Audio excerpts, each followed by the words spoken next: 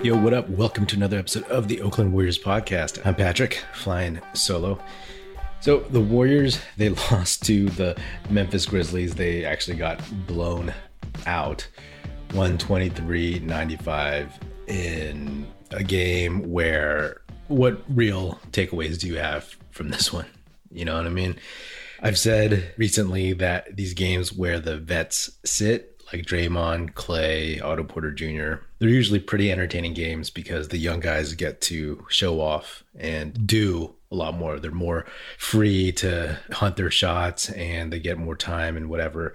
But this game was just bad. It was just terrible to watch. Memphis, they didn't have John Morant. They didn't have Jaren Jackson Jr., but still, like, that's a team that is clicking and is in a flow. They've been hot for a long time. So there was a small percentage of my mind that thought maybe they could eke this one out, but it was pretty clear from the get-go once the real flow of the game got going that it was not going to be the Warriors' night. And, you know, you can sit and look at this game and just parse whatever you want. They shot poorly. They played pretty poorly. The first half was just god awful. I think they shot roughly about 25 and 27% from 3-point land and the field in the first half. And they improved in the second half. They had more effort and whatnot, but they never got closer than maybe 18 points. And it is what it is, you know, like after the Magic game, I think there were 10 games left. And I said, maybe they would go 3-7 or 4-6, but there was that Heat game that was like, oh, well, maybe now they're 1-0 in those final 10 games, but then, you know, they've lost 3 straight since. So they're 1-3 in the final 10 with 6 left. And it's been a while since we've even entertained the idea that the Warriors could catch the Memphis Grizzlies, but that's not even an issue. Mathematically, sure, it's possible. They're down by 5 games, but that's not going to happen unless something crazy happens, unless this team figures it out, unless Steph just happens to hop in the lineup early, and that's not a reality. So right now, the Warriors are still in third. They are 1.5 games in front of the Mavericks, who are in fourth, and they are 2.5 in front of the Jazz. And, you know, technically 3 in front of the Nuggets for the 6th spot. So a couple of days ago, I was like, hey, the Warriors have a 3-game lead. And that felt somewhat comfortable. But that Washington Wizards game, which I did not do an episode after, I mean, that was just a disappointing game all around. That was the game that they had to have. They didn't get that.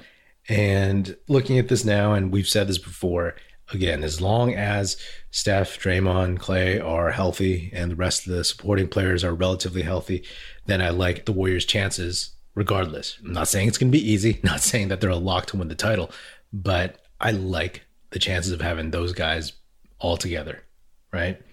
So whether it's the 3rd spot, the 4th spot, or the 5th spot, hey, health is what really is going to make the biggest difference there. In any of those rounds, in any of those series, if they're on the road, they just have to win 1 game.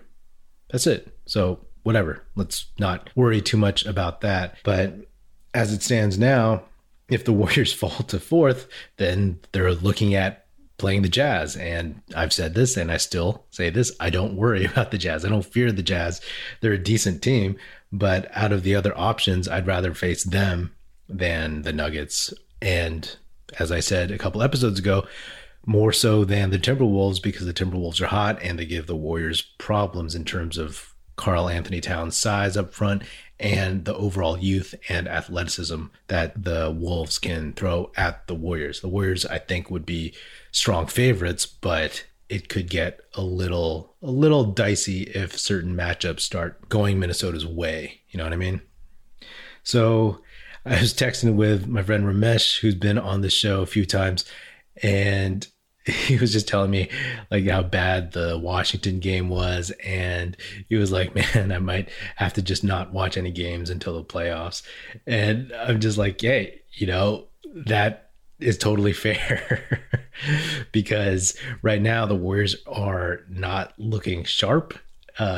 they don't look good, and they're going to make the playoffs. So it's totally fair to like want to take that break and wait for Steph to get back healthy and just roll with that. Because these next couple of weeks without Steph are still going to be difficult, right? When the Warriors came back from the All-Star break, and especially when they got Draymond back, I was hoping like, okay, maybe they can start peaking.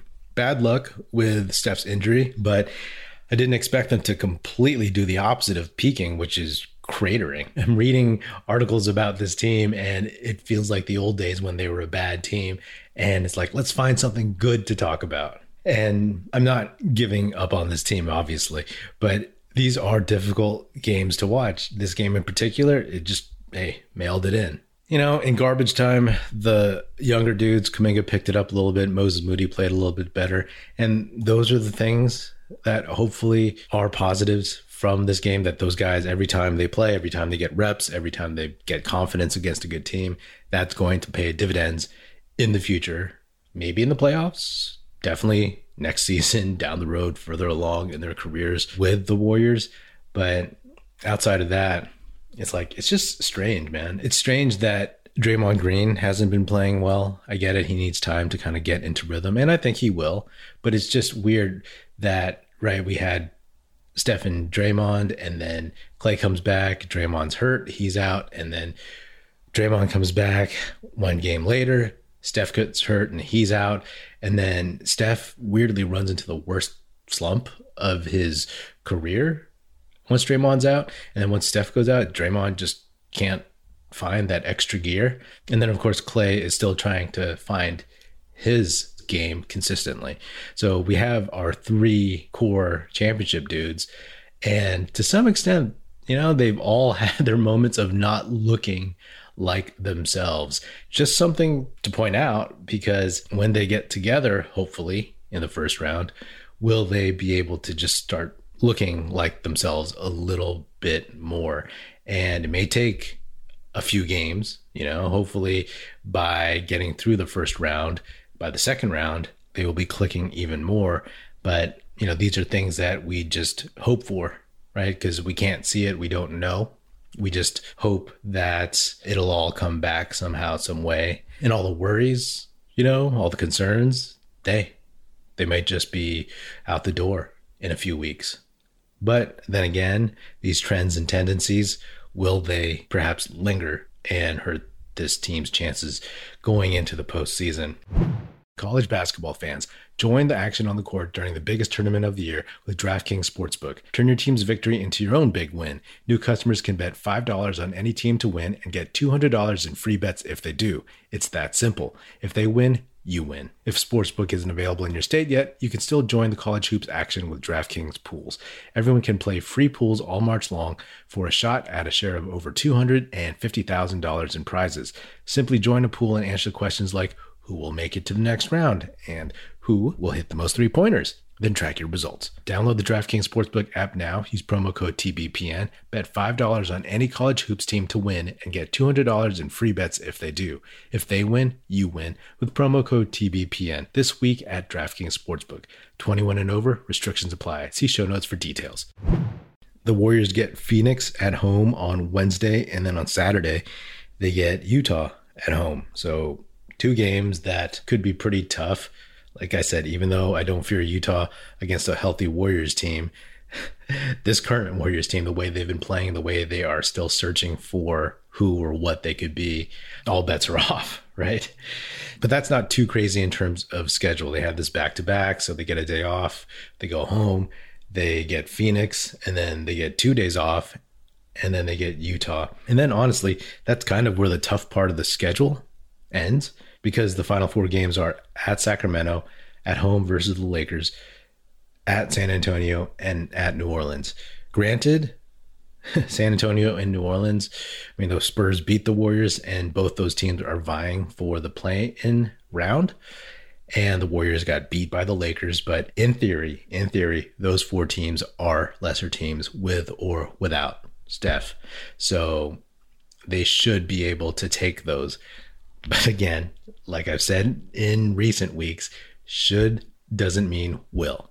Like they should have taken Orlando. They should have taken Washington. They should have taken the Spurs. As a fan, like these are the moments you kind of have to deal with and put up with. It would be different. There would be far less optimism in my voice probably if Steph wasn't coming back. Because if Steph wasn't coming back, this team is not going to get past the first round. Done. Plain and simple, right? And my hope of seeing Steph, Clay, and Draymond play together more than 11 minutes, more than in 1.5 games, in the playoffs, like that's what I've wanted to see. We did an episode after the All-Star game, me and Aram, and he asked what I was looking forward to. That is it. That's the main thing, right? Of course, a long, fruitful playoff run, but I want to see those three guys play together without getting hurt. I want to see them develop a rhythm and get into a flow like they have had before. It may not look like 2016, 17, 18, whatever, but they definitely will be able to bring a lot of that back. So if we can just get that, then I feel good, right? It's weird because like if Steph was out, then like it's just kind of doom and gloom for the rest of the season, right? But he's coming back. So this weird period, these final games, it's funny because it's like, oh, this team is terrible. You read that on Twitter and all these things and whatever. But this team is going to the playoffs. That's it. In all likelihood, they will have home court advantage at least in the first round. So there's not like a ton of doom and gloom. It's just being prisoners of the moment. Yes, there are problems with this team, 100%. A lot of things are not encouraging and are very worrisome and troublesome if they continue, right? I always talk about trends and how this team plays the game, but there's still a chance. There's still a chance, like all it takes is healthy Steph, healthy Draymond, healthy Clay to start looking like themselves and start playing well. And the tenor of everything is different. We saw that after Draymond came back. The Warriors were not playing well. And then Draymond said he's coming back. And then they started playing well. And then Steph got hurt. And now they're playing poorly again. So it's a weird season, but every season has its quote unquote, it is what it is moments. There's just way more in this one than you would have probably ever predicted. Anyway, that's another episode of the Oakland Warriors podcast. Be sure to subscribe wherever you get your podcasts. Feel free to hit me up on Twitter at Patrick Epino, E-P-I-N-O, or at Oakland Warriors. Check out our new YouTube channel.